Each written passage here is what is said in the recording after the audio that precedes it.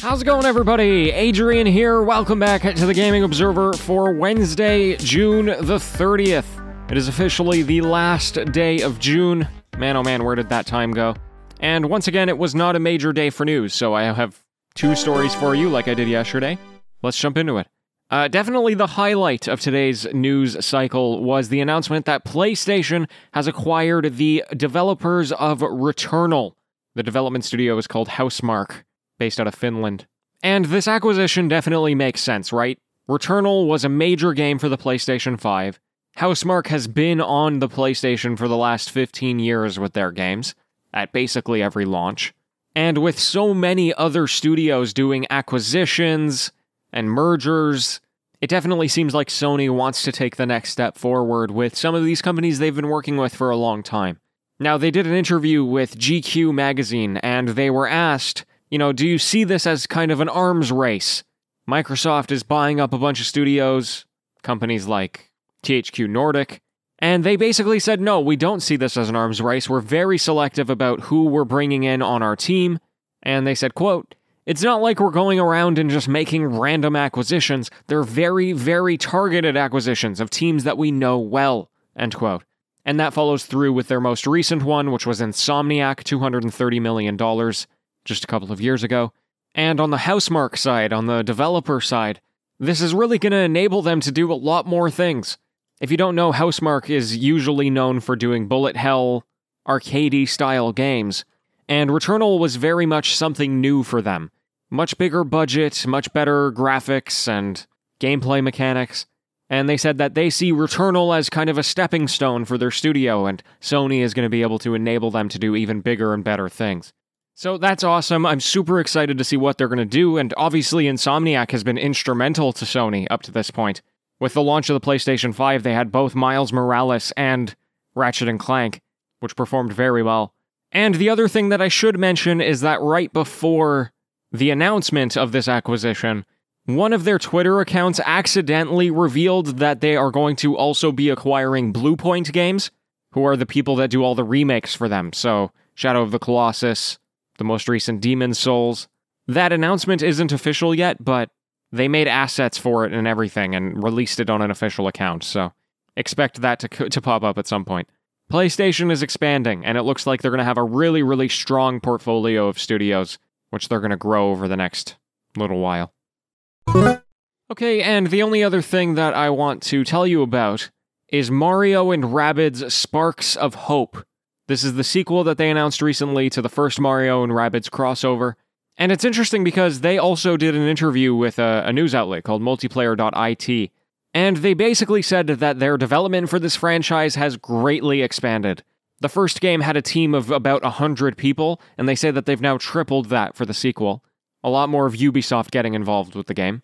They said they're now going to have a 360-degree camera system, so it's not going to stay as an overhead view, but instead will give you free control over the camera. They're letting you do a lot more movement around the maps. The first game had you just kind of going down these various corridors and coming across battles along the way. They say in this case you're going to be able to move a lot more freely, even though it's not a completely open world. And then they're also doing a lot of fan requests. They recognized, for example, that a lot of people wished they were able to freely compose their team however they want. All Nintendo characters, all Rabbids characters, or a mix of whatever you want. And so they're going to integrate that into the game. So, all of this to say, they are invested in the franchise, they saw great success with the first one, and that's very exciting to me, because I think the first game was totally a great title.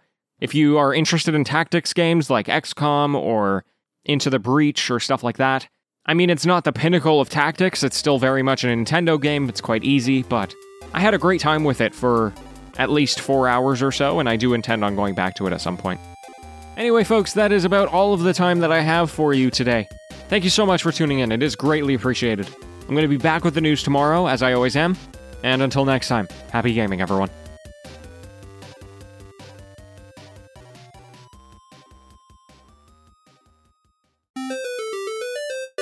It's the TGO After Show. Hello and welcome. Hey, I played Prey yesterday. I finally did it. Or sorry, today, not yesterday. Unfortunately, I only got like 45 minutes, but I don't know, maybe I'll be able to get more tonight. One of the observations that I made playing the game today is kind of the eternal issue for many gamers, which is being scared of running out of resources even though you have plenty of them. I think I have this in particular with survival games because they want you to be on limited resources. That's kind of the fear adding to it. And from what I've read, Prey isn't too bad about getting resources, and I think I'm on an easier difficulty anyway, so I really should have nothing to worry about, but I'm one of those gamers that's like, oh, I can't use this now because I would just be wasting it. What if I really need it later? Meanwhile, I'm like dying over and over again in one spot because I can't get past it. I still have a lot to learn with Prey. I'm, trying to be stealthy and it's not working. I'm trying to be aggressive and it's not working. But I am very intrigued by the map that they've set up, by the story. The soundtrack, oh my god, is so good. Or the sound effects, at least, scare me out of my wits. I don't know, do any of you relate with me? I feel like anytime I play an RPG or just anything that has resources, I almost never use the things that I have. I even think about, I used to play Call of Duty and you would get grenades, and you'd get 2 grenades per life, and then when you died, you would get your grenades back. I never used my grenades, ever. I don't know why. They replenish 15 times in each game, depending on how many times you die, I guess.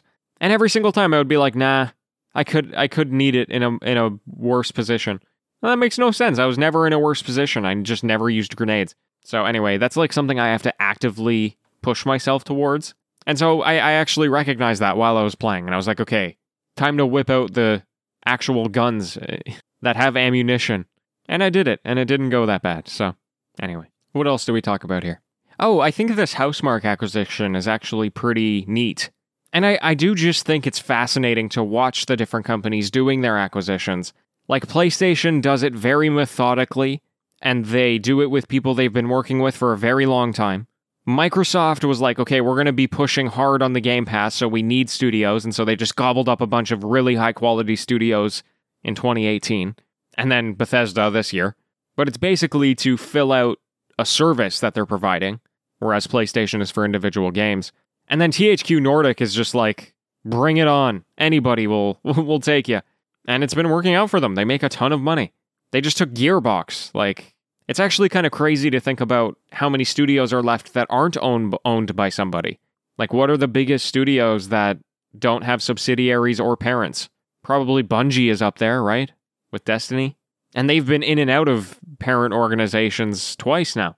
The market is definitely consolidating, and most of the time in most other industries, that's a pretty bad thing. In the long term, at least.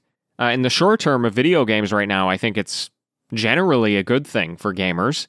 We're getting studios who have way more funding than they normally would have. And you have services like Game Pass or PlayStation Now. I don't know.